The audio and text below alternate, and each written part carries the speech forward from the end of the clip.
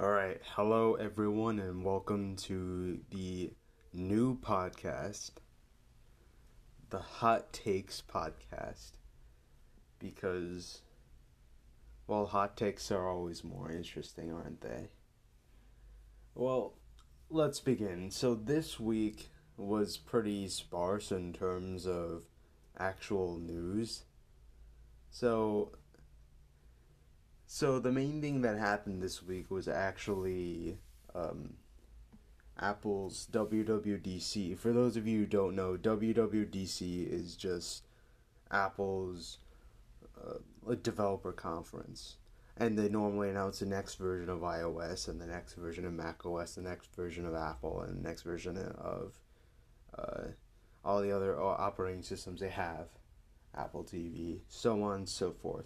And there's probably two big news things that happened at WWC, and the main thing was the Mac Pro. But first, let's talk about new iPad OS, which is actually pretty interesting. So for the longest time, both iOS and Android, basically any ARM device, so any other tablet that wasn't Windows based normally, because now there's Windows for ARM tablets. But that all aside, they've been based on the same OS more or less. There hasn't necessarily been forks.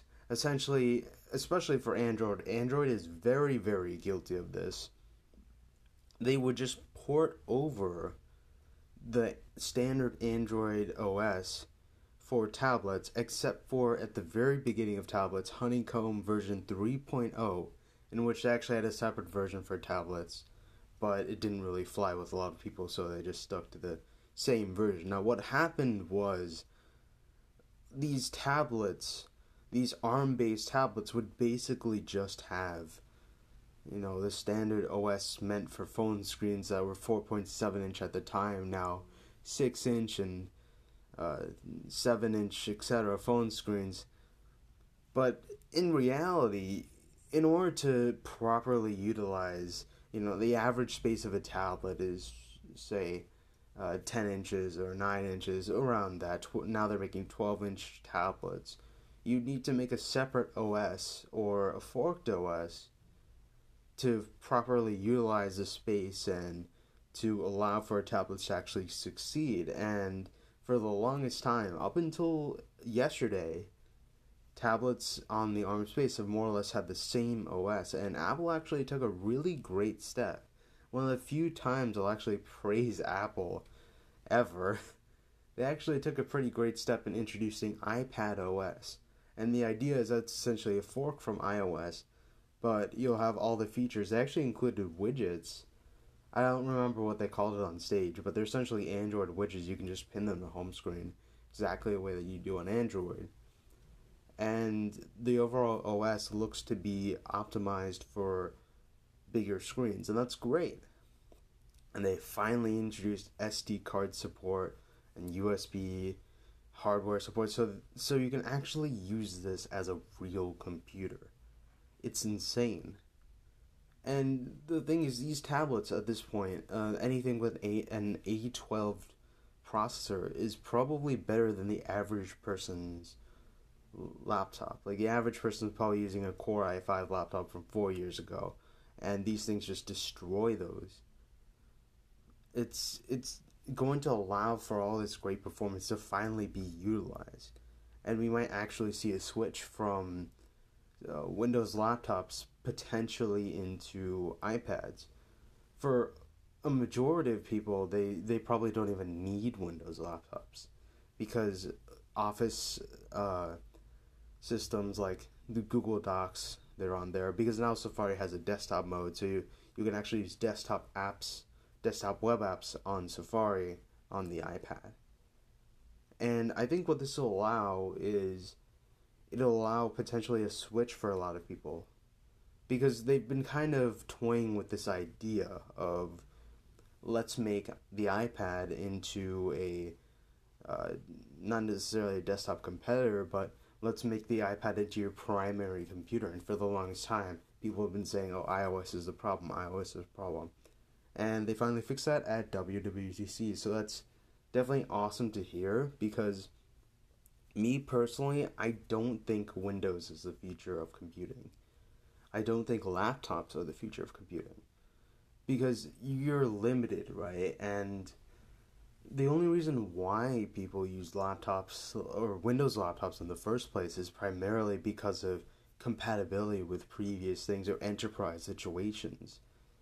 For the average person, they probably don't need that. For the average person's computer, they definitely don't need many enterprise applications.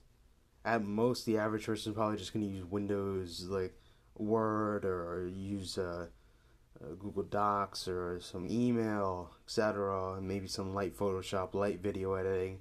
And the iPad can definitely do that. The only things the iPad really can't do at this point, I think they do have Creo and Autodesk, etc., that sort of stuff. I think it's mainly programming that the iPad can't do simply because it's a chipset issue. It's like maybe higher end like JavaScript, Java maybe you could find a way to. The issue is probably that it's an ARM chipset, and if you're trying to deploy to x86 and all that, there's going to be issues there with compatibility and such. But I think once they figure out a way, or even you can just remote into your desktop, I think the iPad is the future of, at least of laptops. I don't think, if Apple continues on this path, I think laptops will be outdated. That's my personal opinion. Of course, I'm talking about 5 to 10 years along the line. I personally think x86 computers might potentially be outdated because ARM processors are already, they're already getting to the point where they can compete with the average x86 laptop. And for most people don't necessarily need the performance of, say, 32 core Threadripper or whatever. Most people just want to play a game of Fortnite, and now they can. And the other thing that's actually pretty interesting, of course, all the sources are in the description, but they announced the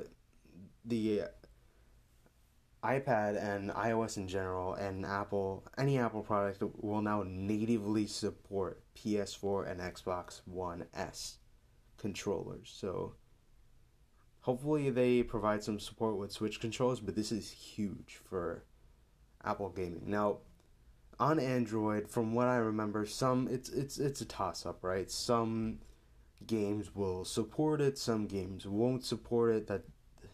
That's just how Android is. But now that iOS has native support, and especially with that Apple Arcade stuff coming in soon, this actually makes a great case for iOS as a gaming platform. And for the longest time, I personally think iOS has had better games than Android, simply because on Android, unfortunately, it's like Windows, right? And it's on Android, it's very, very, very easy to pirate. I'm gonna be honest here. It's literally just downloading an APK and install it. It takes all of 2 seconds, and that's it. On iOS, you need to jailbreak. You need to find an IPA. Now there's something called sideloading, but it's not that easy. And for the average iOS user, the average grandma isn't gonna know how to pirate a game that easily. Compared to on Windows, I think everyone knows how to pirate a game on Windows. I think everyone knows how to download music, although people aren't doing it. But providing games on a subscription service may actually prevent piracy overall on iPad. So it'll be interesting to see.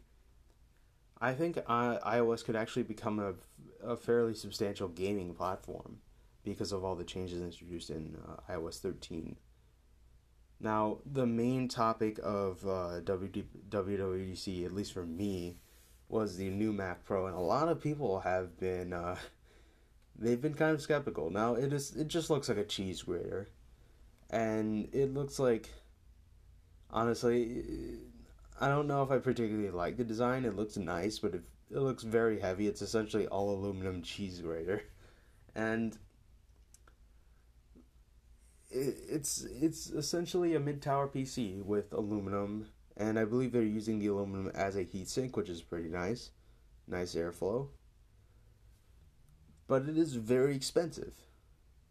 It is $6,000. Now, for the base specs, which I don't have on me right now, but I believe it's like an 8-core Xeon, I think 16 or 32 gigabytes, I think Radeon 580X, you can definitely build a PC that will stomp on those specs. That will destroy those specs for probably $2,000. And a lot of people know this. A lot of people, I don't think this Mac Pro is a good value for the entry level. But at the higher end, I think it might be. And a lot of people have been criticizing the new Mac Pro because of this. Because it isn't actually that great of a value. And it's not really for you. And I know, like, this is probably an Apple fanboy argument. I'm not an Apple fanboy, but people don't really recognize the reason why you buy these sort of products. Think about it like this. We pay an insane amount for a college. And at the same time, the textbook prices are really high. Now, the average book probably costs like, what, $10. You might be able to get like a really big book. It's like you might be able to get the entire Game of Thrones series for like $50, right? And they're huge books. They're probably the same amount of paper. You can get equivalent books, but the educational books for college cost like hundreds of dollars, thousands of dollars. Why? Because we've been forced to pay that price, right? Because we pay an insane amount of money for college. And so, because even though the book prices are that high, we're like, oh, okay, it's already going into college. College is already expensive. That's okay. We can afford it. We'll get a ROI. We'll get a good return on our investment. You know, we'll be making millions of dollars when we get out, and you know, down the line, a few $100s won't matter. And that's essentially the same mentality that a lot of these pro corporations use. The same kind of principle. The idea is you give a pro, you know, a $6,000 computer, $10,000 computer, you know, even $34,000 computer. You know, you're just giving them insane computers with insane specs, but they save time, which means you gain money in the long run, and they're overall happy, and they're better, and they make better products, and ultimately you gain money in the long run if you do things right by giving them an insanely expensive computer. This is not a computer for the average person or even the average content creator. Maybe the high-end YouTubers who can really see his performance, because if you get out that video just 1 second faster, it could make the difference in terms of view count, in terms of getting that ad revenue, in terms of getting sponsorships, etc., etc. It can really have an insane impact. And for those people, again, it's all about like ROI, you know? It's all about return on investment in terms of these pro products. If you look at it in terms of a consumer aspect, of course, these products are going to be extremely overpriced. Why do I need them? It has an RX 580X, that GPU I can get on Newegg for $199. I can get it for maybe $299. Like, it does not have the greatest specs, at least for the base model. But it has a lot of things that I think pros could actually use, and people don't really understand that. Of course, you can definitely build a computer that is better. And the other thing is, you can definitely build a custom PC that has far better specs, even at the high end. The issue is, in terms of support, a lot of companies are like, we want to get this pre-built computer because we want this company to support it, and Apple is probably the best in terms of customer support, and a lot of companies know this. That's why the if you look at, say, Lenovo, right, the enterprise ThinkPads are always better than the consumer ones because they have to support them. Because if they don't, that's like they're not going to get like $1 million or however much these companies spend in order to maintain a partnership with them. So they need to make them good. And the other thing a lot of people have been talking about is the price of the monitor and the price of the stand. So in the pro world, I've actually done a little bit of research on this topic, just because I thought it was pretty interesting. People are kind of like bashing Apple for this. I mean, I love bashing Apple, but this is not one of the times. In the pro world, right, you normally have stands, you normally have, VESA mounts or etc. mounts that you already use and you already support. And the idea that Apple probably had is, we don't really need to include a stand because most people have them already. So we'll just sell this monitor. It's $6,000. But the thing is, the competing monitors at that price, they're like, yeah, $6,000 for a monitor is insanely expensive. Like, and that doesn't include the stand. Like a VESA mount is at $200, and yeah, people are thinking, oh, it's incredibly expensive. But compared to the other pro equipment, it's not as expensive, and that's what a lot of companies are going to use to justify getting this insanely expensive but insanely powerful monitor. So there's that. But the main thing that people were complaining about, and this was hilarious, I've never seen this at an Apple event.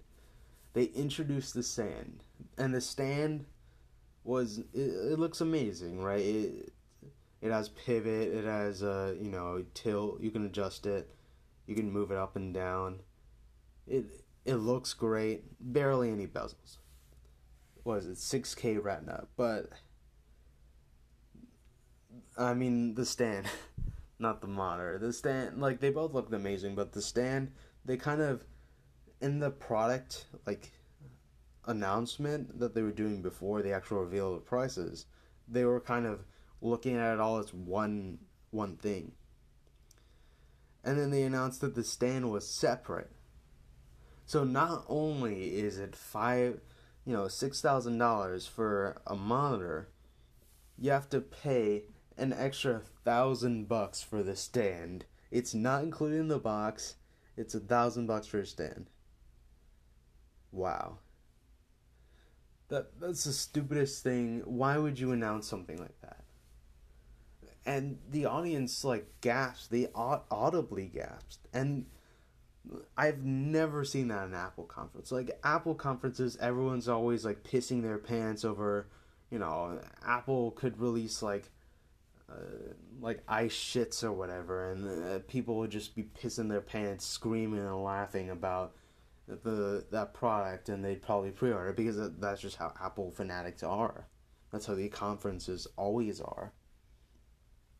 And I've never seen them be that disappointed in a product. No, it's actually not that bad. What they should have done is announced this monitor is going to be $7,000, but we'll have a special deal where if you buy it separately, the stand is only $1,000. If you want to buy a separate stand, a separate monitor is only $599, or $5,000, $999. So they could have done something like that, and people probably would have been, oh, Apple's only charging, Apple got rid of $1,000 off the price and you don't have to have the stand on it. That's good. No more e-waste. They could have done something like that. But instead they decided the way they presented it, they obviously didn't know the reaction. I don't know what they were thinking. And it was just hilarious. I don't know if they intended to have controversy. Maybe they were doing some sort of, magical 3D chess or whatever you want to call it. Maybe they're trying to stir up controversy and get more views, get more clicks on the Mac Pro. But whatever it is, It's definitely very controversial. A lot of people are going to make fun of it, but I don't think it's that bad. And I would love to bash Apple for this, but I don't think it's that bad. I really don't. So that's the main tech news this week. And of course, this would be a very short and very not really hot takes podcast if I didn't have many hot takes. I've had a couple. This would be a very cold takes podcast. So tune in for after the ad break, and we'll crank the heat up to a solid 30 degrees Celsius, if you know what I mean. Do you love money? Do you want to get a new girlfriend? Well, have I got a proposition for you. Join Yelp's new ad program, and you too can start a small business, make a shit ton of money, and get all the hot babes in the world. Just call 1-800-I'm-not-a-sellout.com. That's 1-800-fuck-you-Yelp.com. And we're back. I'm sure you enjoyed that special sponsor segment by my favorite company in the world, Yelp. And I called this the Hot Takes Podcast because I wanted to do something a little bit different. There's a lot of podcasts I've noticed that just summarize news, and I'm not going to be one of them. I'm not going to say that I have zero biases, because I don't. I'm a human being, and human beings cannot have zero biases. At least not until robots write our news. Now, I actually saw a very good video by a man called Louis Rossmann. If you don't know Louis Rossmann, he essentially makes videos explaining how to repair products. And he primarily does Mac stuff, but he also does a little bit of like iPhone stuff from what I remember. But it's primarily Macs that he repairs. And he shows you, how to like solder things on, how to fix this, how to fix boards. He's a very good channel. He knows his stuff. He definitely knows his stuff, and he's a small business owner. Like, his business has definitely skyrocketed over the past couple of years. Like, I've been following him for maybe like 4 years on and off. I've kind of seen a couple of his videos pop up in my feed. I watched them, thought they were pretty cool, then like kind of stopped. But now I'm like subscribed to him and all of that, so just pointing that out. So he is very controversial, and the reason why I'm bringing him up is there's a huge controversy with Yelp that a lot of people don't know. Maybe some people do. If you're a small business owner, you will definitely know. But if you're not a small business owner, like probably a majority of Americans, then Yelp apparently extorts their customers, their small business owner customers. Now, there's this huge controversy. So, Louis Rossmann, he had a video on his channel. He had a series on his channel essentially explaining this. Now, if you're watching the YouTube version of this podcast, if I ever decide to upload it on YouTube, then the description will show you where his YouTube channel is and like what the videos I'm talking about are. But essentially, what happened was there was some salesman from Yelp. Now, if you don't know, Yelp does contact small businesses, other businesses on their platform, saying, "Hey, do you want to advertise with us? It's only $2,000 a month." That was how much his friend was paying. And, some business owners are like, "Okay, we'll have Yelp advertising." Some business owners won't. So, this salesman comes in, approaching him, and she's like, "Hey, do you want to sign up for a program?" He says no. And then they continue to call him. They continue to, harass him about signing up to this program. And he says, "Oh, well, I know my friend is, signed up for this program. He's paying, a certain amount of money per month. He's not getting any, extra sales or anything like that." And apparently his friend runs a similar business to him, like repairing stuff, essentially. Repairing technology. and they show him his friend's personal information. Now, that alone is an insane red flag. Like, they were like, they were like, oh, well, that's not true. We have this information. Like, why would you show that? Like, it showed how much, how many customers he was having, how much money he's spending on Yelp, all of this stuff. And obviously, Lewis was like, he kind of put it in a small screen so you couldn't actually see all this stuff. But that's huge for a business, especially for a business who, they're not necessarily competitors, they're probably friends. But still, you wouldn't want to leak that sort of stuff to, like, not really a competitor, but even to your friends. Like, there's certain things you need to keep private. And I'm assuming the guy thought, hey, if I sign with this program, Yelp will keep all my statistics, all my information private, as normally these companies do. But that didn't happen. That's a huge red flag. And Lewis correctly called them out. He talked to them, said, oh, hey, this salesman showed me information about my friend that was private. And they fired her. And then he was like, oh, I didn't want it to be that hard. You don't want to fire people for their mistakes like that, but you just thought he kind of, he regretted. He clearly did in the video, and essentially they this guy called him back telling him, what an asshole he was, and they got this, 21-year-old fired for essentially giving away information. And this guy was like trying to, I guess, guilt trip him into spending money on this advertising program. He said no, and then he saw his first review. Now, this 1-star review on his business on Yelp was essentially fake. And the person who wrote the review was a friend with this salesman. And this salesman, most likely what happened was the salesman they talked to their friend and like, oh, hey, this asshole got me fired from my job, and she wrote a terrible review on them.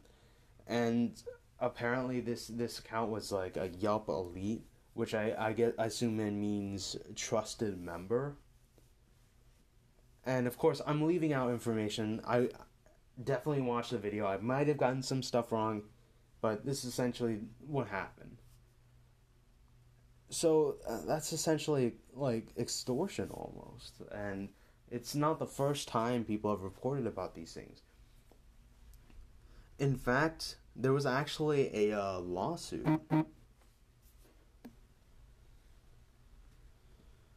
Oh, Spotify.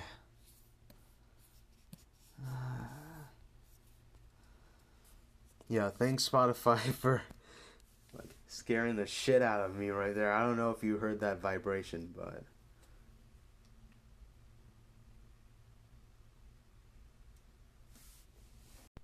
and we're back again. Yeah, sorry about that. But like I was saying, the idea is that some salesman essentially went to Lewis, said, "Hey, we want you to buy our product." He said no. He said his friend, it didn't really work. They sent him information about the friend that was private. He got fired, and then her friend essentially just made a fake review. So, of course, this could just be a story about someone who was just really pissed off about the fact that her friend at Yelp got fired over something stupid. The friends, people will just say, hey, this asshole at New York got me fired because I was being nice to him. Like, people will say that. People just say whatever, and it could, of course, it could be something like that. It could just be something simple like that, but it's not. So this isn't just a one and done story.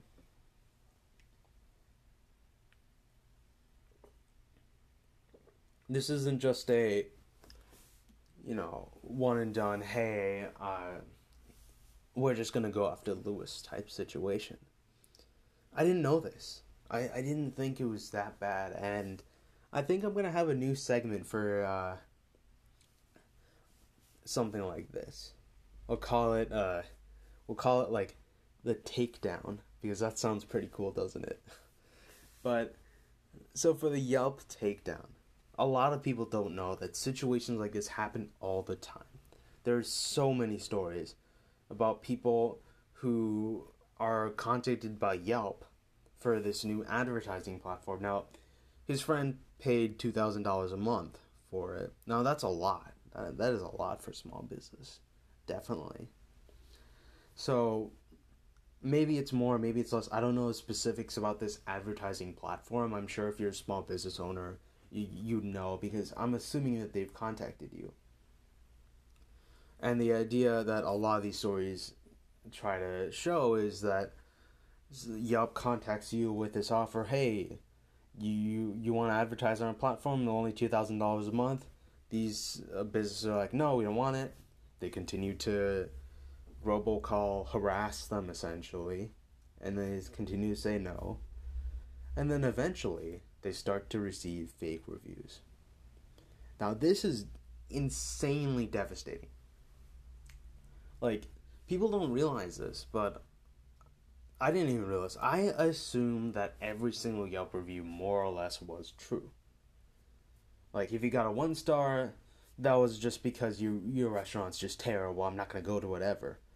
But if what people are saying is true about Yelp, this just changes the trust that I personally have for Yelp. It should change the trust that you have for Yelp, because for years we've just assumed that Yelp always, Yelp just gets rid of bots, gets rid of spammers and people just saying fake stuff about restaurants for 1 stars or whatever. Like the whole Kitchen Nightmares, the Amy's restaurant or whatever, where they were just acting crazy about the 1 star Yelp review saying they're all fake. Now, apparently there is some truth to that. That Yelp, there's been a lot of stories, and business owners have actually sued Yelp. Now, there was a ruling, and they actually lost. Now, this is a direct quote from the lawsuit. Quote, as Yelp has the right to charge for illegal advertising services, the threat of economic harm that Yelp leveraged is at most hard bargaining.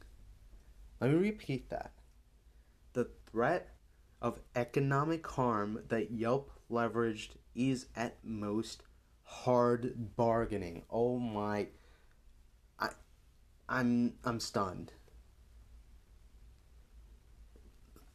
How is that not extortion?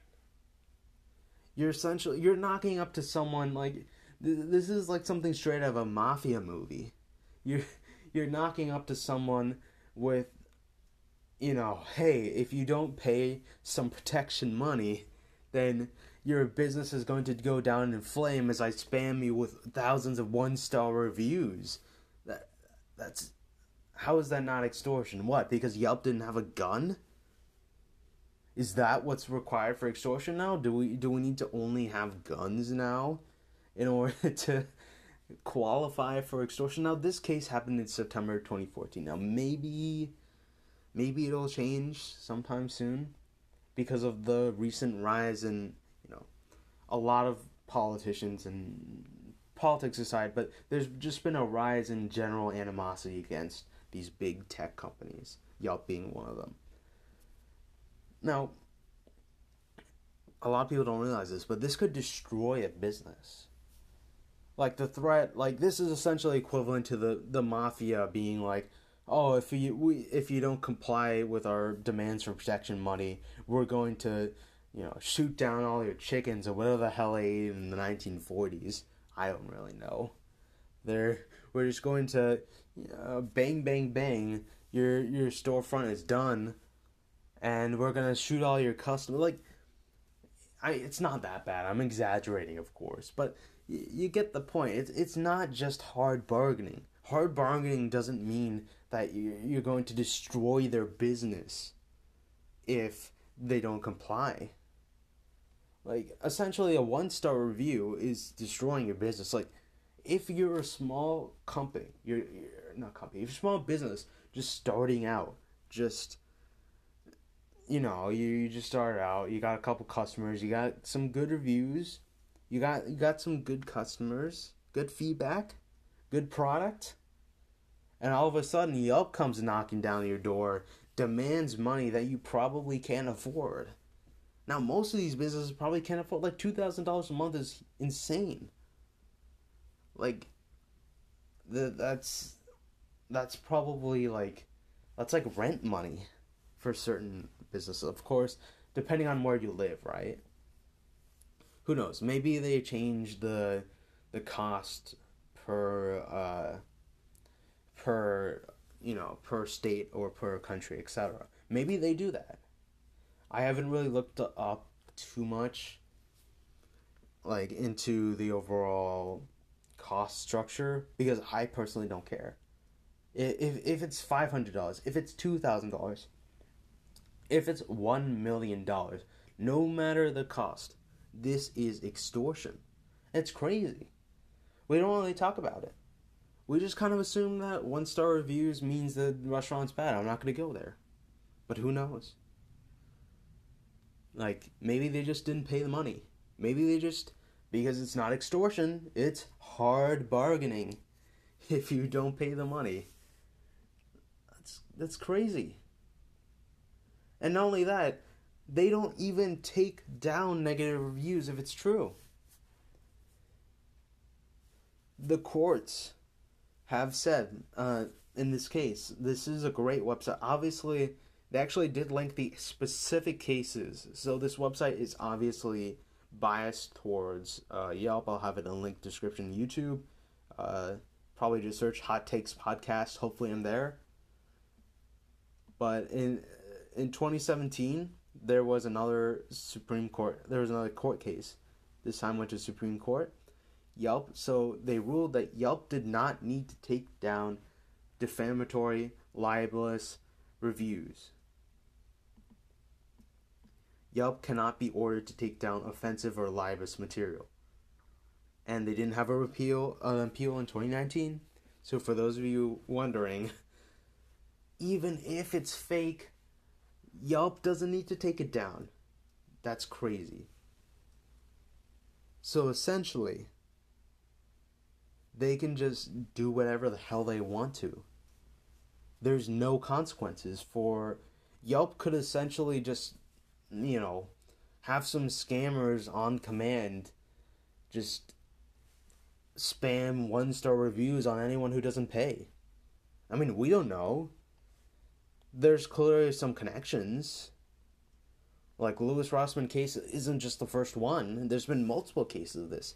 There's been, like, you just need to Google it. And, like, for example, there's a site called the Takeout. Now, obviously, again, some of these sites aren't the greatest, but they do provide accurate sources. So this is like Wikipedia, right? You gotta look at the article, click on the sources if you really want to make sure. But I have actually clicked on sources. These are just the first ones I found. So there's this restaurant in, let me see where it is. Yeah, so there's these restaurants. So apparently there was like 71-star reviews. And that led to a 40% drop in business. For a restaurant, that's huge. That is insane. Like, most of these restaurants, they survive on thin margins. If you worked on a restaurant, you should know that. These margins are very thin. They're looking after every single penny. They want to make sure that everything's just right. Now, apparently, there was a message on to the restaurant owner's Facebook that was like similar to the Yelp story, but not from Yelp, from these scammers that are like, pay us $900 and the 1-star reviews go away. Now, this is also extortion. Now, if this is extortion, then the stuff about Yelp should also be extortion. I don't understand why we're trying to protect these massive tech companies. They are the Standard Oil of our time. They are even worse than Standard Oil. People don't realize just the impact that this has. So, the story, so essentially they called the police and they didn't have any jurisdiction because apparently these scammers are from Romania. So this restaurant is just screwed. These are, like, people take online reviews so seriously. Now, maybe on Amazon, some people are like, oh, they're fake, but on Yelp, they just assume that everything's true. And if the restaurants complain about 1-star reviews, then they're like, oh, well, Amy's Baking Restaurant, they're just crazy. Now, some of them are crazy. There's always crazies out there. There's always people that are like, my restaurant is perfect. Everyone loves it. There's always people like that. But the thing about this case is that Yelp doesn't have to do anything about it. Yelp is not legally required to take down fake reviews. Even if they know they're fake. Even if it is extortion, they are not allowed to take it. So they could just hire these Romanian scammers and, made a quick $2,000 on a month on ad revenue to get rid of them. They could do that. So,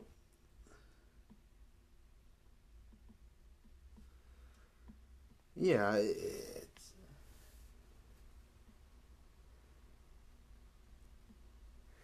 it's like, it's just insane. Like, I know I'm saying that a lot, but it's true. Like, I'm kind of speechless at figuring this out. Like,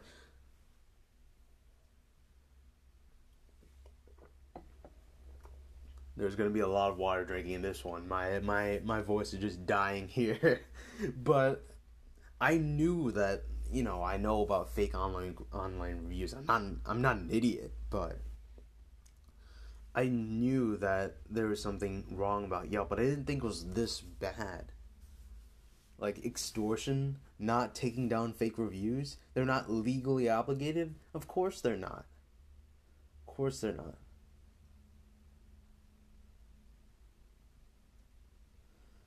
And they don't take down fake reviews. They could be faking reviews. They're harassing people for extortion money. Like, when does it stop? When do we decide that, is enough is enough? And they're not like a small company. They're huge. I believe they're on the stock market. I believe they're on the NYSE. They're a publicly traded company. They need to be responsible for their actions.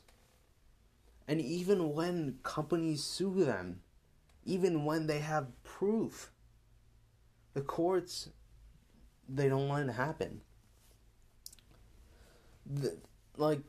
People don't understand the importance of this.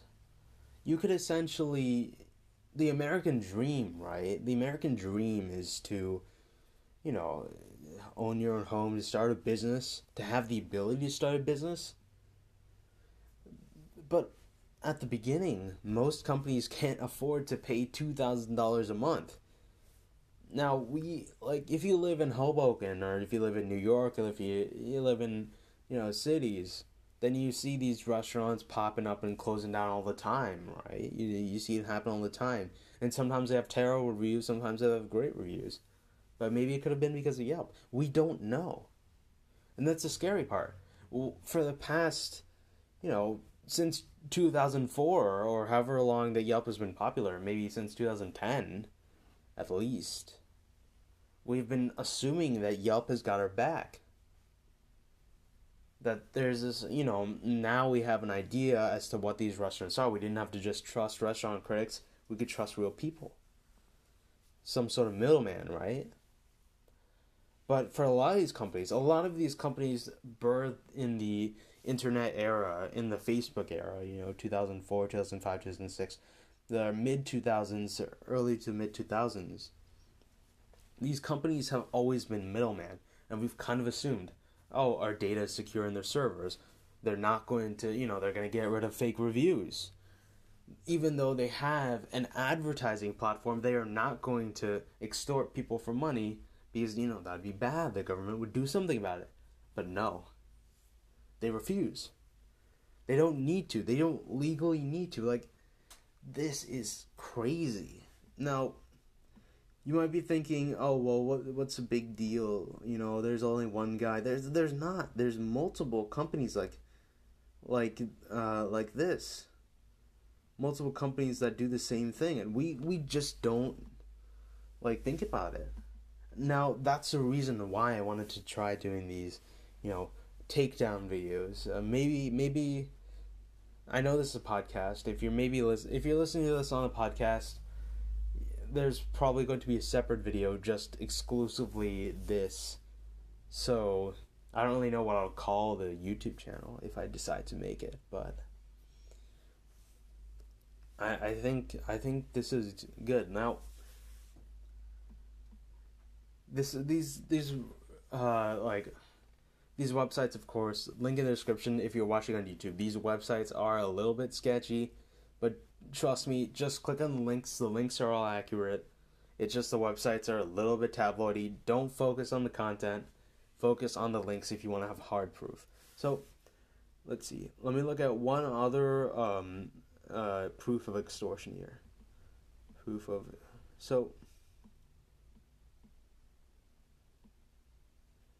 So of course Yelp denies this, right? If you actually go on their website, let me talk about this first. So not only big bold letters, but Yelp does not extort local businesses or manipulate ratings.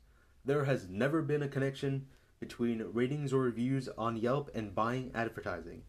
Yelp's mission is to connect people with great local businesses. Since day one, the trust in our review content has been our top priority. Yelp treats reviews of advertisers and non-advisors exactly the same.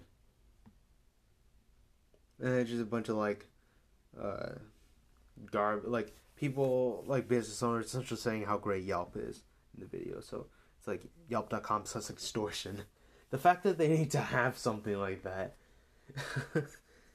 Imagine if Apple had actually they do. They do. There's an antitrust lawsuit on or not on Apple, on Google. We'll talk about that maybe next week, following week. I want to do more of these takedowns. A lot of people don't know. But the fact that you need to have something like that on your website, imagine if LinkedIn had linkedin.com/extortion. The fact that it even needs to be said means that there's potentially something there. Let's be honest here. If there's thousands of business owners saying, hey, we got a call from Yelp, hey, now we're getting 1-star reviews, then you have to think to yourself, there's probably something wrong. So, let's go on to this next post. So, basically same situations from the New York Post. So, keep in mind, this is just the people talking to each other. So, I don't think this could be fake. This could be, not real. But I think it's real.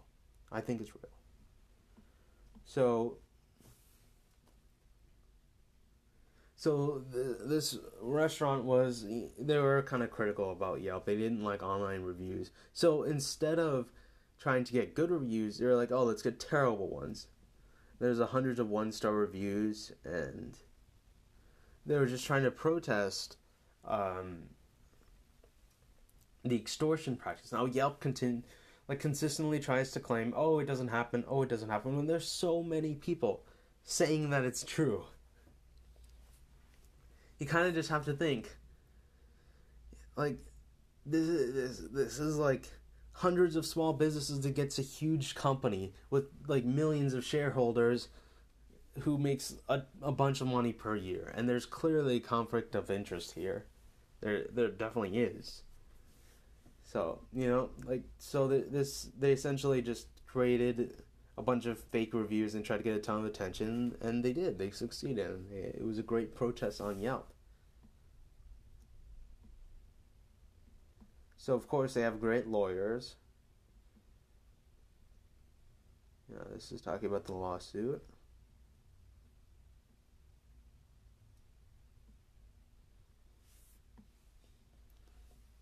Now, this is a great quote. Like, I know I'm not really... This podcast is going to sound a little weird because this is my second time doing this. I'll get better at it. I promise. I promise I'll get better at it. But if you're watching on YouTube, I'll get better at that too. But so here we go. So there's a great comment by this judge, and there was another small claim judge, California, said that Yelp was, quote, a modern day version of mafia going to stores and saying, you want to not be bothered? You want to not have incidents in your store? Pay us protection money. Now, this is a small claims judge, right? And they actually won this lawsuit, which is actually pretty interesting. But then was overturned by a higher court, which said that an arbitrator, like this dispute should be solved by an arbitrator, not the court. Then this guy didn't pursue his claim.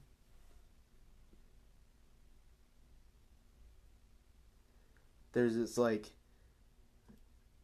huge like. Then they went back and they actually sued this guy. They sued this small business saying that his employees submitted fake Yelp reviews, I guess, in order to try and like sue them. Like, does this company have like a huge victim complex or something? Because that's what it seems like. It seems like like they're trying to play the victim here. Maybe that's just their lawyers. Like, see, here's the thing. Even if you get extorted by Yelp, how the hell can you like fight against that? You can pay the Yelp terrorists their money when they put a gun to you, but if you don't, you're gonna get shot. Yeah, you can try and like, get John Wick over there, help you, like, try and get him to, stab him in the back or whatever he does. You can try to get them to do that, but it's not going to happen. They just have better guns. They have better lawyers, is what I'm trying to say. They have way better lawyers than you ever will have as a small business, even if you have hundreds and thousands like of small businesses all teaming up. You're still screwed. And that's saying something. Now,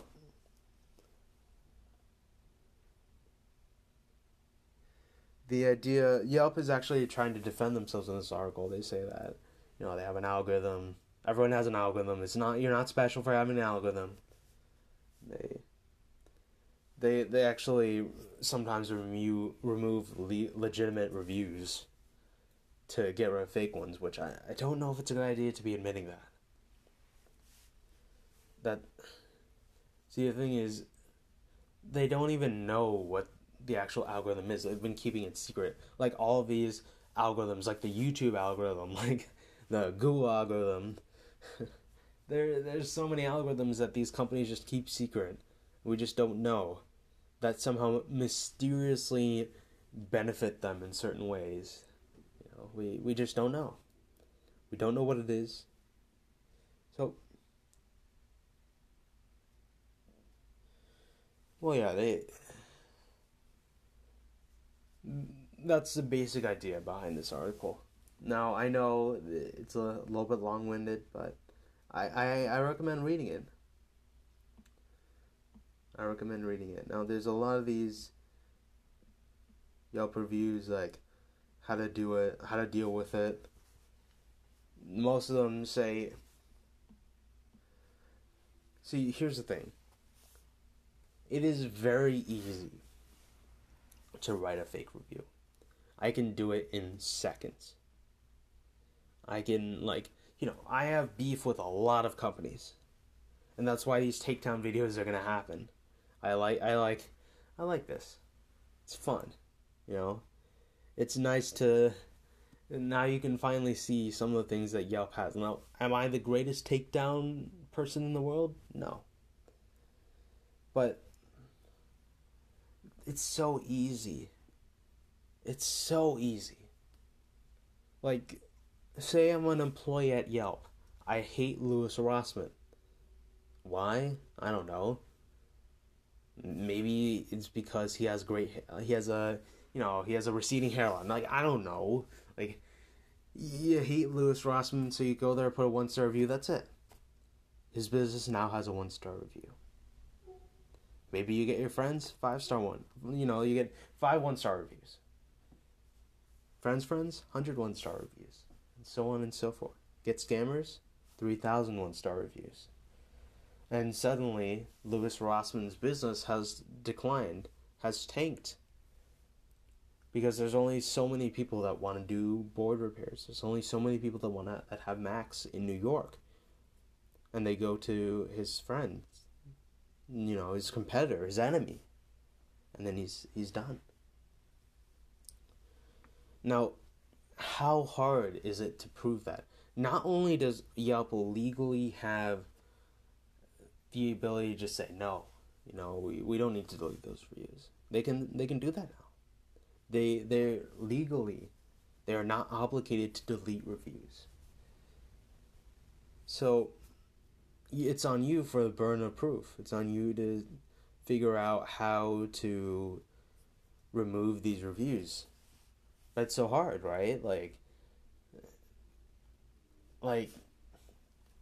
Lewis got that 1-star review in his video. He got it removed because he found evidence. But instead of 1, imagine if it was 1,000. How the hell are you going to find evidence for 1,000 people that they're all fake? And if you're a small business, you don't have the time nor the patience. Even if you have a customer base, of 50 people. 50 regulars. That's not bad for a restaurant. That's like 50 regulars, and then people just come in once in a while. People just come in. Like the 50 regulars all leave reviews for a small business, and then there's 1,000 scammers, and Yelp won't do anything about it. You're done. You are done. You will never succeed. And people don't realize this. Like I said, there's 1,000 restaurants opening and closing in New York every day. In New York and Hoboken and any city in the world, there's 1,000. And we just kind of trust Yelp. Like when you search Louis Rossmann on Google, like one of the first results you probably get, it's like Yelp. Like his Yelp page. Like any restaurant, you go to the Yelp page. And pretty soon, Google is actually going to show results from Yelp. That's crazy to me, because there's no way that Yelp has admitted, legally speaking, they do not have a responsibility to delete this content. And not only that, they have been proven to extort money from businesses. There's so many stories. They can't all be fake. Sure, for all we know, Louis Rossmann's thing could just be, hey, the friend of a friend put a bad review, who is somehow a Yelp Elite status member. But we don't, for all we know, maybe it's tangential, maybe it's just, circumstance or whatever. But for me at least, I think that there's just too many stories. Now, I'm going to put a couple of them in the comments. I don't have the time, I don't have 3 hours to go through every single story that I've heard. But I've seen plenty of stories in my research for this video or this podcast, depending on where you listen to, watch to. I've heard and seen so many stories, and there's probably so many more that are going to be created until this gets stopped. Now, here's my biggest problem. Yelp does not have any competitors at the moment. I think Yelp is pretty much the only one. These tech companies, they're in so many spaces and they just have zero competitors. We don't talk about it.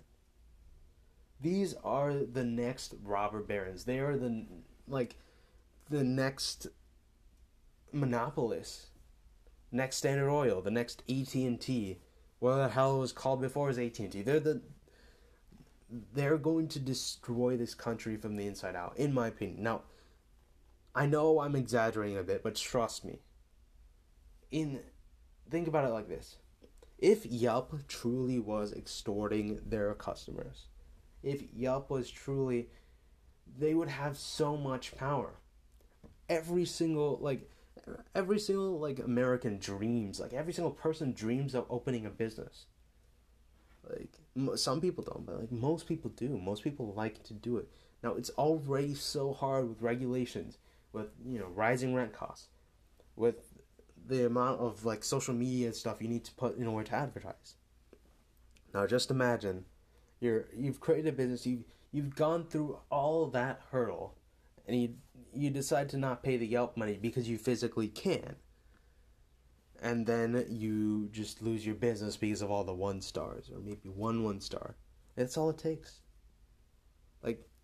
For me, at least, right? I know, if a product is a 5 star, then I'll know that there's probably something wrong. Maybe they botted their product, or, they got some scammers to, put 5 stars. But if it's a 3 star, even. If it's a 3-star average, I'm probably not going to go there. I'm going to be real here. I'm probably not going to go there. And for a small business, if you look on average, it's only a couple 1 stars. Potentially 3 1 stars could destroy a nascent business. And I know I'm repeating this point. And I'm repeating this point because it's so important. We trust all of these tech middlemen with all of this data, with all of this importance. They could destroy the restaurant business as we know it, and we would never know. For all we know, they have been taking away legitimate reviews and, missing some fake ones, and potentially destroying these restaurants using their secret algorithm that we know nothing about. For all we know, they just have so much control, and we don't talk about it. And it's one of the reasons why I dislike Yelp. Now, I have to use it, right? There are no other places that are as popular for restaurant reviews as Yelp is. There's some nascent ones, there's some ones starting out, but none of them are as popular. They essentially have a monopoly on the business. And I know this portion of the video has been very long, probably 40 minutes, maybe more, about an hour podcast. But this is just a glimpse at what's to come. We have a lot more tech companies to take down. Next week, I don't really know what it is, but I'm going to be real here. Google has an antitrust lawsuit. Qualcomm, shitters. They have a bunch of patents we need to talk about. No one talks about it. But there are plenty more companies to take down. And I think that'll be the end of the podcast. If you're watching on YouTube, all the sources will be in the description. My voice is dying, but I don't care because I hope Yelp dies too. See you next time. Well, hello, good morning, good evening, wherever and whoever you are. This is the second episode of the Hot Takes podcast. I do like the name, so that's what we'll be calling it. So there was a lot of stuff that was actually announced at E3 this week, and that's primarily the things that have been going on.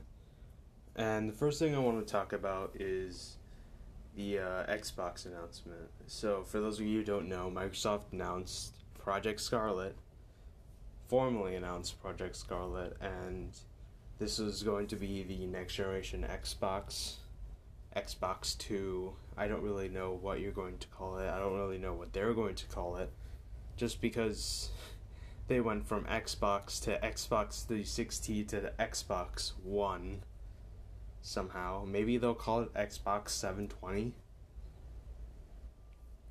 But the interesting thing is that the new Xbox, there's going to be most likely two versions. I think Microsoft is probably not going to focus on our traditional view of what an Xbox is as much as, say, Sony will. Because I think Microsoft and Google and all these other tech companies who aren't specifically focused on gaming are now trying to get in on gaming for cloud streaming purposes. And Microsoft has xCloud, Google has Stadia, both of which are they're nascent. I don't think Stadia was also just announced in terms of pricing. It isn't that great from what I remember. I'll talk about that later, but uh, they're not really going to focus on the actual physical console itself because that's not really where the money is per se. I don't think, because what they want to do is they definitely want to sell their cloud streaming services. Like Azure is their most popular, their biggest money seller. Just probably it's what allows them to make all these shitty decisions in terms of Windows and in terms of everything else. That's just how it is. So with xCloud, they're trying to compete with Stadia. They're trying to I believe they announced that they're using Epic processors, or they might even go the route of stacking Xbox One or Xbox Two consoles, and then having each of them as a specific, uh, you know, as a specific, if you have one user, you could get an Xbox console in the cloud, something like that. I believe certain cloud services do that for MacBooks and etc. There's all different sorts of ways they could do this. Of course, the major issue with cloud gaming that people need to solve before it is ever official is mainly the lag, the input lag, and especially for places that don't really have the connection. And it's not just in rural Alabama or whatever that people have terrible internet. Even in the United States, like, I feel like as a minimum, you probably need to have, say, 15 megabytes consistent. And not too many people have that if you think about it. Like, because not only that, like, now you're not just, like, if you're living in, say, a family, like, most of these, I'm assuming the people who are buying xCloud, like, not initially, but after the initial launch, like, the casual, like, gamers, real gamers, not necessarily people who are solely invested in, say, technology, but actual gamers who play, like, some people live with their family, and their family, they're watching Netflix constantly, playing other games, and unfortunately, most people don't really have the bandwidth for cloud streaming. And I think this is going to be an issue that they need to solve in the future, especially as more and more devices come onto these networks, because there's going to be more and more smart home, IoT sorts of stuff, and that's going to clog it all up, and eventually most homes probably won't be capable of cloud streaming who are in the market. So that could be a really big issue in the future. It's not really an issue currently, but it is in the future. Of course, like, the US does not have the greatest internet infrastructure. It's very unfortunate. It's because of, these duopolies. If you don't know, essentially a lot of places in the US that aren't, like, New Jersey isn't one of them, unfortunately. New Jersey is not one of them. But there's certain places that are, not really as densely populated, not really that well known, that have just terrible infrastructure because there's a duopoly or there's a monopoly on the internet providers. So there's that issue too, and that essentially means that you're either getting some sort of terrible service, or you're getting a service that with potentially great speeds, but you have a limit as to how much you can actually download. And both of these things are going to come into play if Stadia and xCloud are going to become popular in the future. Now, I don't think this is a play for like say 1 to 2 years. 2 years, I 1 year is going to be the launch. They're probably going to launch in holiday of 2020. That's what they announced, I believe, at Microsoft's conference, and Sony's probably going to follow suit around holiday 2020. So the actual like specs of the console probably aren't that important in the long run because I think Microsoft does not care about their physical console beyond. They actually announced that you could use your console as an xCloud server. It's actually pretty interesting.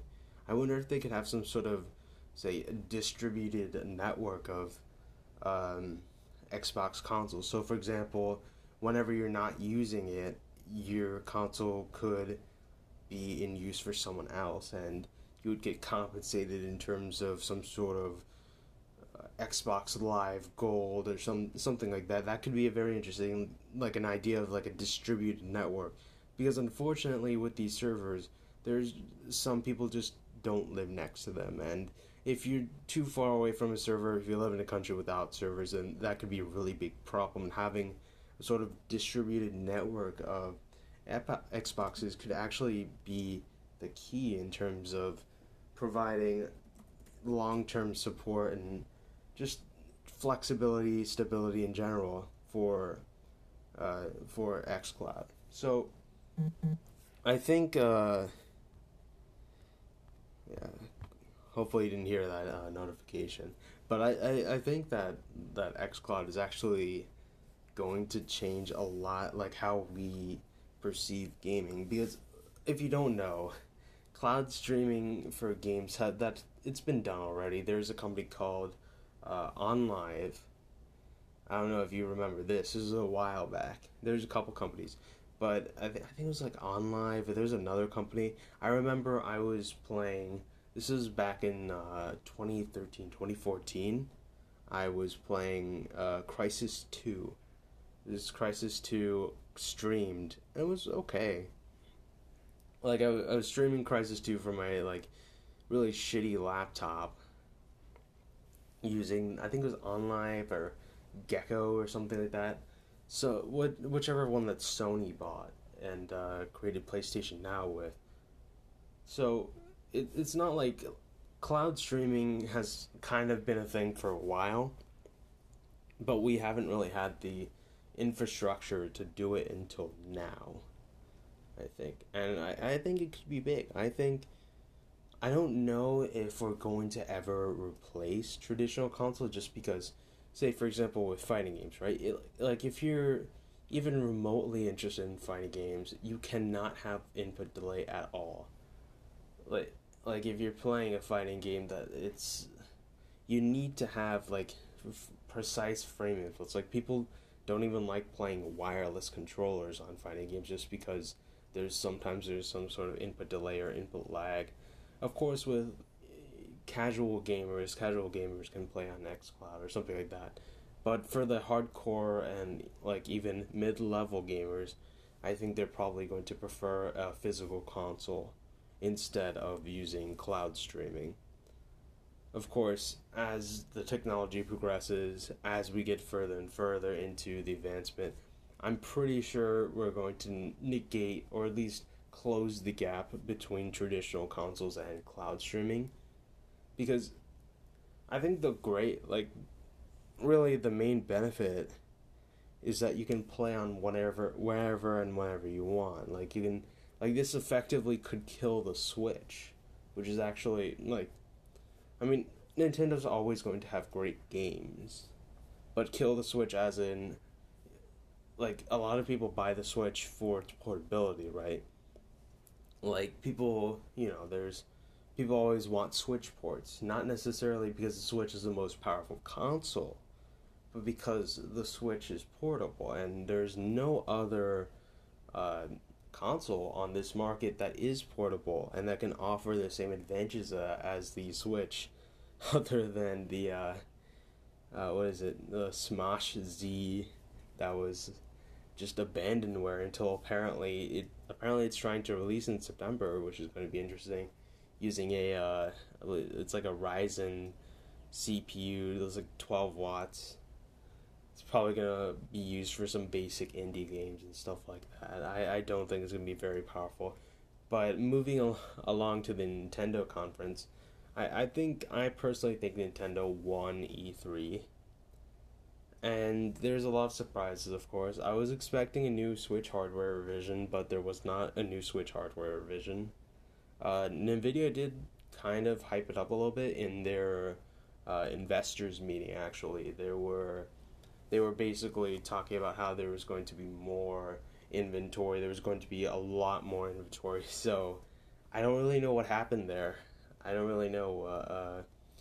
Maybe E3 isn't the best. Maybe they're going to launch it in, say, November or September to take advantage of holiday sales instead of announcing it now. Because that would essentially kill the Switches, depending on what they announce, of course. But yeah, Nintendo definitely won E3 by far.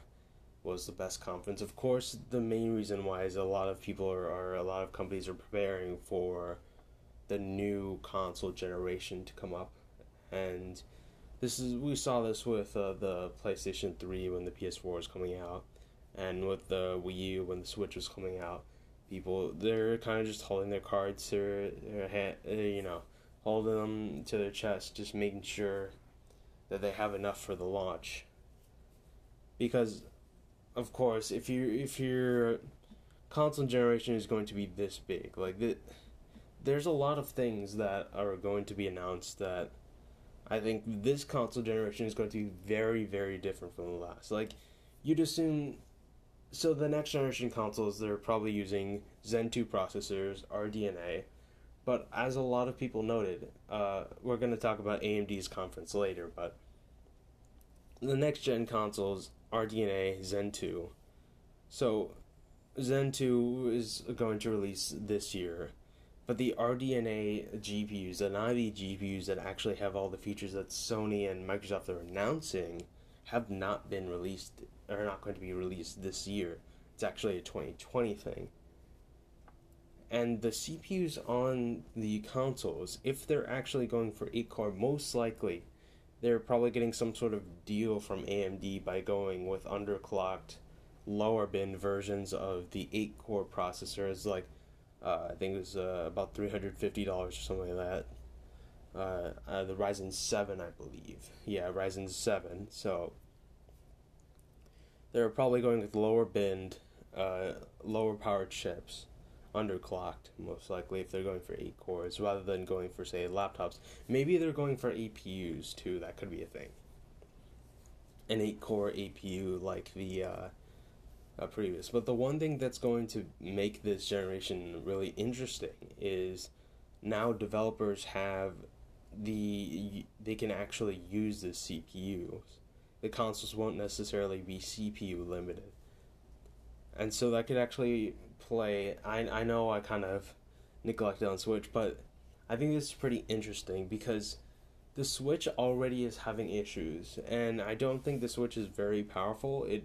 Frankly, it wasn't even powerful back in 2017.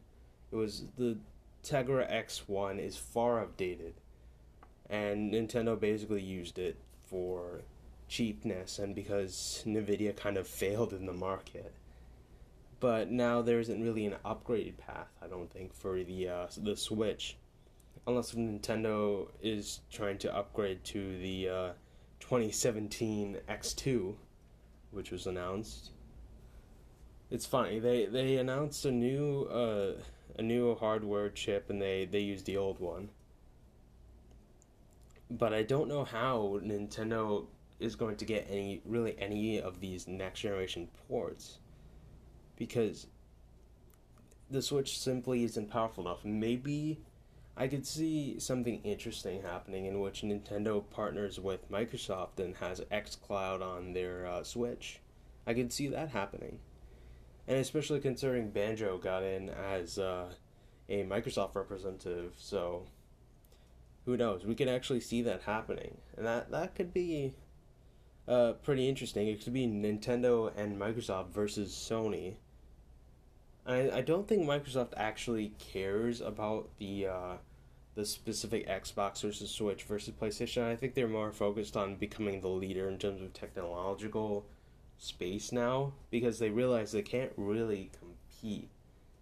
Like, if you look at their actual like software deck, right? Like, in terms of exclusive, they have what, Forza. I love Forza, but it's certainly not going to be like the defining. Hey, you should get an Xbox for the Forza, because not everyone likes racing games, and there's of course there's Project Cars, and there's for motorsport, and there's for Horizon, there's what's it, Ubisoft Crew or whatever, and of course PlayStation, there's Gran Turismo, but of course they can always make a Horizon competitor if they wanted to. But yeah, it's going to be interesting to see this next generation, because it's going to be like, I don't think it's going to be competitive, and this could be very bad. Like, people haven't really realized how, like, normally the way things have worked, PlayStation and Sony and Microsoft kind of go back and forth on in terms of leadership, in terms of console generations, and of course it happened to pass with Nintendo and Sega. But now each of the people in the space have kind of caved out their own chunk in the market. Now, sure, there's going to be overlap in Xbox for the first couple of years, but after that, I think Microsoft is going to transition to xCloud. And at that point, we'll have Microsoft focused on the cloud, because if you don't remember, PlayStation actually announced that they were partnering, or Sony announced that they're partnering with Microsoft for xCloud. Sony does not have any proprietary cloud technology that they're willing to use for game streaming outside of PlayStation now. So this could be very interesting. Essentially, each hardware manufacturer, Microsoft has xCloud, Sony has their PlayStation single-player games, and Nintendo has the portable market. So essentially, they're not really competing with each other in the traditional sense. They all have their own corners in the market. Instead, they're competing with, do you want to have my corner of the market? Are you a portable gamer? Get a Switch. Are you a cloud gamer? Get an Xbox, or get an xCloud subscription. Are you a single player gamer? Get a PlayStation. So this has happened in the past. Like, this is essentially how the technology industry works, if you think about it, right? Because there isn't really any, say for example, there isn't really any Twitter competitors, there isn't really any Facebook competitors, but there are people that create new technologies, like, say for example Snapchat or Instagram or so forth and so on, that don't necessarily compete in the traditional sense, but they do provide new advantages that, like, you wouldn't say, for example, Snapchat and Facebook are identical, but they each serve a purpose of being a social media. So in a sense, they don't necessarily have competitors. Each of these applications are monopolies in their own market, but they're all competing for our attention. So it's a very interesting play. Like, a lot of people haven't really thought of this. But if it pans out in the way that I think it will, we could see a console space that more closely mirrors our current technology space. And whether or not that's a good thing or a bad thing is, I don't really know. Maybe we could see potentially more consoles come in as specific spheres, their own space, and trying to vie for our attention, vie for our money in different ways than traditional consoles do. Like, maybe that's the key to, entering the space. And I honestly don't think Google can compete, just because they don't have any history. Like, Google sure they can, sure you can pay developers to port their stuff to Stadia, like, sure you can do all of that. But when you don't have exclusives, like, no one's going to buy your cloud. Whereas Microsoft has actually invested heavily, and I think they're going to use these exclusives not necessarily to bump up the new Xbox. They probably don't even care about how many Xbox units they sell anymore. They want to bump up their xCloud. And it's insane. Like, this is not how traditionally how the console market worked. And this is not how it worked for the past, you know, however long, 20 years since the NES. It's kind of crazy if you think about it. But yeah, like, that's the main news in terms of consoles. So I'll be back after a quick ad break to talk about AMD and all the other fun stuff. Do you have the loudest shrieking man voice ever known in the history of man? Do you love Todd Howard with The Fire of a Thousand Suns?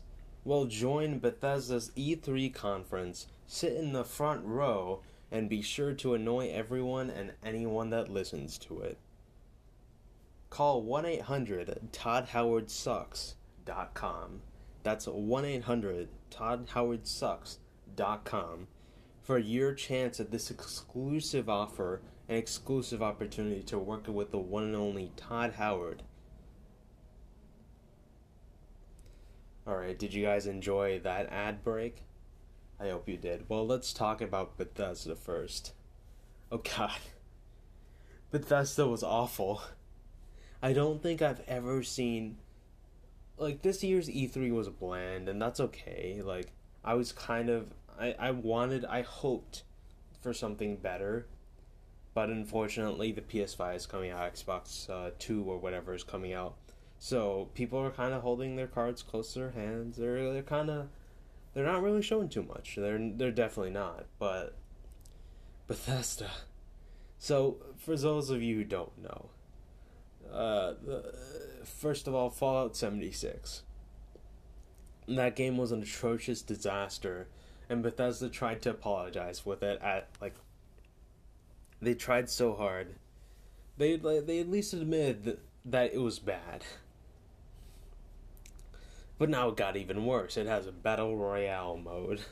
For those of you who didn't think there was enough Battle Royales on the market, you can now play another one.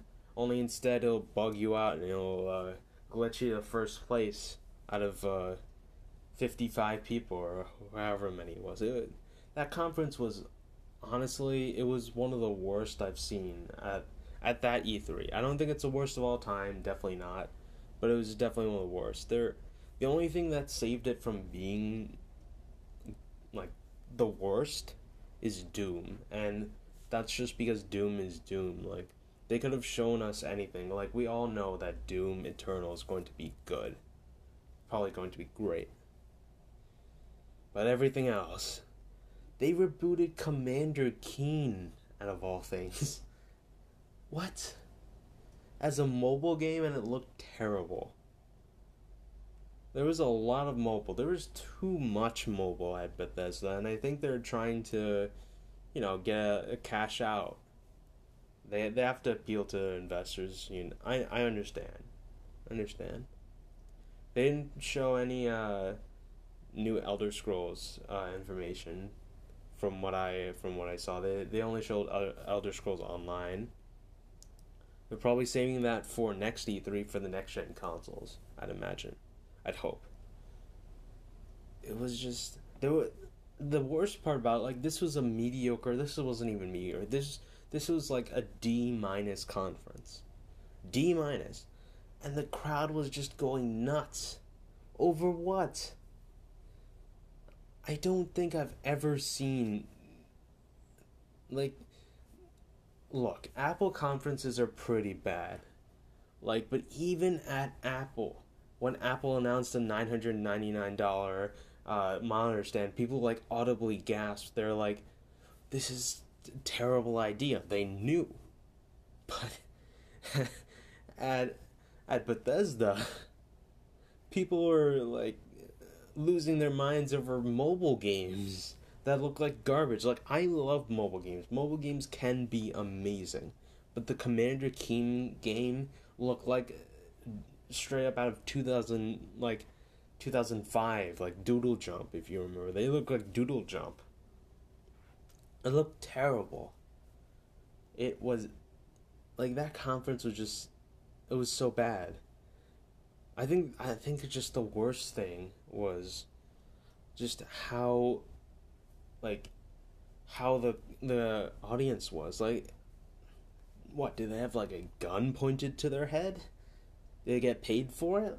There was this one guy that was just screeching like, "Wow, hey!" Like, come on. Look, I get if you're excited about a game or something really cool, but the people watching E3 don't need to hear your drunken screeches whenever Todd Howard gets on the stage. Like, I can barely remember what Bethesda actually announced.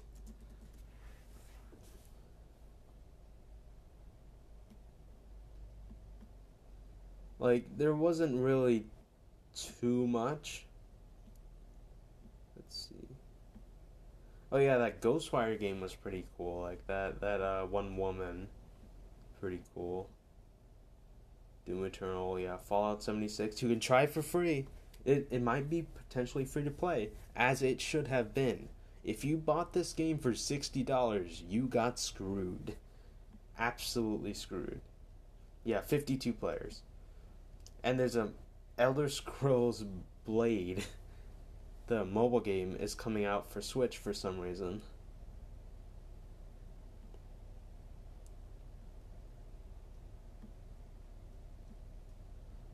Rage 2 is getting a new expansion, and there's something about game streaming.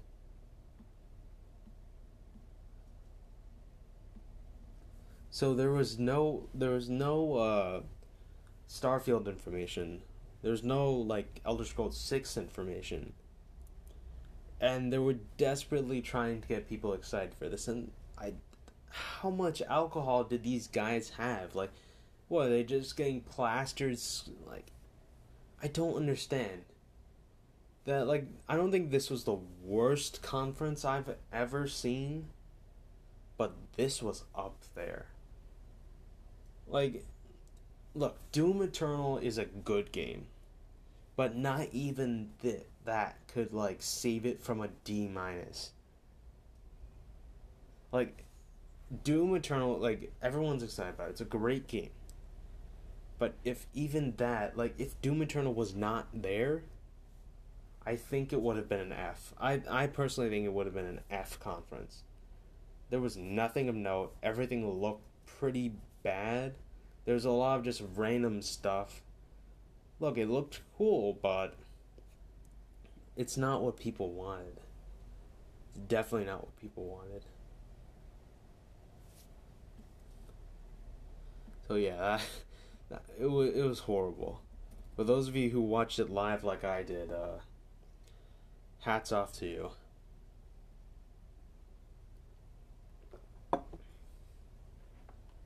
Let's see. Alright, AMD. So speaking of disappointment, let's talk about AMD. I was so I wanted this to be good. It wasn't. It wasn't. Like, I love AMD. Look, I love AMD. I love what they're doing with Ryzen. Zen 2 is amazing. But, like, so the one new CPU thing they announced was like a 16-core CPU, $750. That is 4.7 gigahertz. Could potentially overclock to 5, maybe. This blows Intel out of the water. They're already, like, done. This is just a death blow.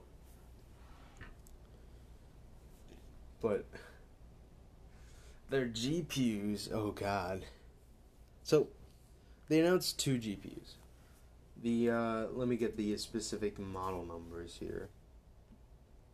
So there's the RX 5700 XT and the RX 5700. So the 5700 XT is the 7 nanometer GPU competing with the 2070, and the 5700 is the 7 nanometer GPU competing with the RTX 2060. That's roughly 1080 and 1080 Ti. For those of you who don't really know too much about the RTX GPUs. So, top of line GPU in Navi is $449, and the 5700 is $379. So the RTX 2070 is $499, and the 2060 is $349. So you're getting roughly $50 to $30 saved.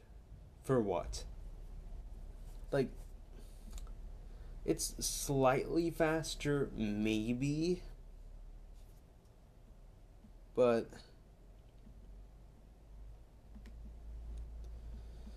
it's not that good. Like, NVIDIA has announced, like, there's a whole super thing a lot of people know. It's essentially a slight upgrade to the current RTX cards. And so the current RTX cards might get a discount. And if that's the case, Navi is dead in the water. Look, even if the RTX 2060 can barely do RTX, it doesn't matter. It's marketing. People associate NVIDIA with gaming performance. And I've said this before. You need to have a Halo product, right? And that's the 2080 Ti, the Titan. Like, even if people can't afford it, even if it's the most expensive thing ever, having a Halo product trickles down. And look, people have always assumed that AMD was the cheapest one. Like, you get in the cheap thing that'll maybe match in performance. And it kind of is, but they've also adopted the trend of having one of the worst GPU prices of all time. And I think this actually might draw people to consoles. Just because it's not really that much value if you think about it. And the consoles are probably going to come out with maybe 2060 performance. So 1080, maybe. Like, they want to try and get to 4K 120 hertz. Of course, 120 FPS. Of course, that's probably not going to happen. Maybe 1080p 120 could happen. I could see that being realistic. Because most people do have 1080p stuff, 1080p monitors, 1080p TVs. Average person does. So, potentially 1080 or 2060 roughly performance for a console. That's going to be around $400 to $500. Yeah. If that's the case, GPUs are not worth it. Like, the GPU market has kind of gone off the rails for no reason whatsoever. Just because NVIDIA can. And NVIDIA will absolutely destroy AMD with these prices. And we all know the reason, right? Like, AMD has gotten a lot of investors in recent years. AMD stock price has gone up massively. For those of you who've invested in AMD, I remember when AMD was at, like, what, $5, like $2? These people are just mad about FX8350. Like, look, FX8350, like, that bulldozer wasn't actually that bad. I have one. It's super hot, super loud, but it still provides great performance, and it got 8 cores back in the day for a cheap price. It wasn't that bad. But AMD has investors now, and unfortunately investors are just haranguing them about getting better profit margins, especially on GPUs. So I don't think that these cards will be that great of value, and I think AMD needs to learn a little bit of a lesson. Like, RTX 2070, look, you can get it for lower bin cards. You can get for a little bit cheaper than $499. Like, you can get them for a little bit cheaper than $379 or $399. So there really isn't much reason to buy these new Navi cards. I think, especially considering the new consoles that come out in 2020. and potentially the new cards that are coming out in 2020, which may actually provide hardware-based ray tracing, which could be interesting to see because the next generation consoles do support it. So maybe in 2021, actually, we could see hardware-based ray tracing in Navi 2 or whatever they want to call it. So that would just be a massive slap in the face to anyone who actually buys these cards. Like, these cards are probably the least worth it out of all of AMD's releases, I think. And I know fine wine and all that is true. Like, for those of you who don't know, fine wine is like the idea that AMD's cards kind of get better over time. It does happen. It's happened with every single release before. NVIDIA's cards normally get slower after time. AMD's cards normally get faster. That's also because of VRAM in general. Like, the VRAM requirements for many games have actually been going up. And of course, if you buy, say, a 6GB card now, it'll be good enough, but 5 years down the line, it'll run out of memory. Whereas if you buy an 8GB card, which AMD normally goes for, especially in the mid-range, like if you go for an 8GB card or a 16GB card, in terms of VRAM, in terms of GPU, then you'll be well suited for the future, and that's one of the key benefits of AMD, like the key informal benefits. So then let's talk about formal. So if you do buy the Navi cards, I think one of the best things, there's something called anti-lag. It's really weird. The idea that you can somehow reduce lag just through software, I think it's kind of it might be a sham. I don't know. Of course, AMD did show some impressive results at their E3 conference. I think it was about like 2 frames less. So for a lot of people, a couple frames here and there isn't really going to matter. But for competitive people, 2 frames is an insane advantage just for having a different GPU. So this could be huge in the future and of course a lot of people on the who have been discussing this, they've actually said that this isn't necessarily hardware, so it could be software and it could be baked into any GCN based product. So that means everything but Vega and Radeon 7, I believe. Potentially. And maybe even potentially port it over to those too. So that could be a huge advantage for esports people who want the least laggy experience.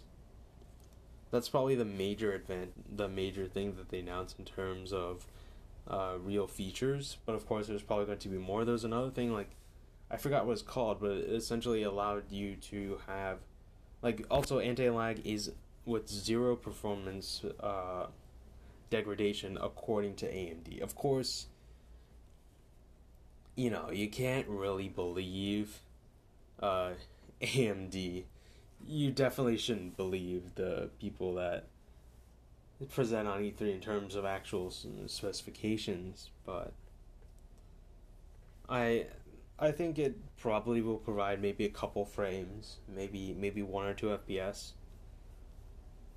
And the other thing announced was better image quality overall in terms of games. There's a slight difference. It's similar to, I believe it was NVIDIA's DLSS, if I'm not mistaken. So that could be a key feature too. So I think AMD, oh yeah, one more thing. The final thing on AMD, they announced that the new overall gaming performance of these Zen 2 chips, and that was actually pretty interesting because they actually beat or get close to their Intel competitors.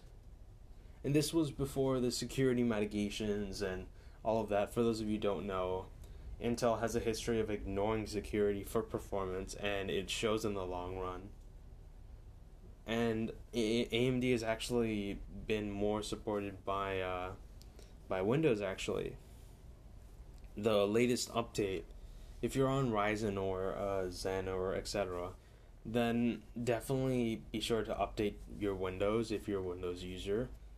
because they fixed some scheduling issue that actually causes you to gain better performance and less input lag overall, or less stutter actually, less stutter overall. So it's definitely a good benefit to AMD. I think we're going to start seeing this more, especially in terms of Ryzen, as Ryzen becomes more and more, prolific in terms of the desktop space.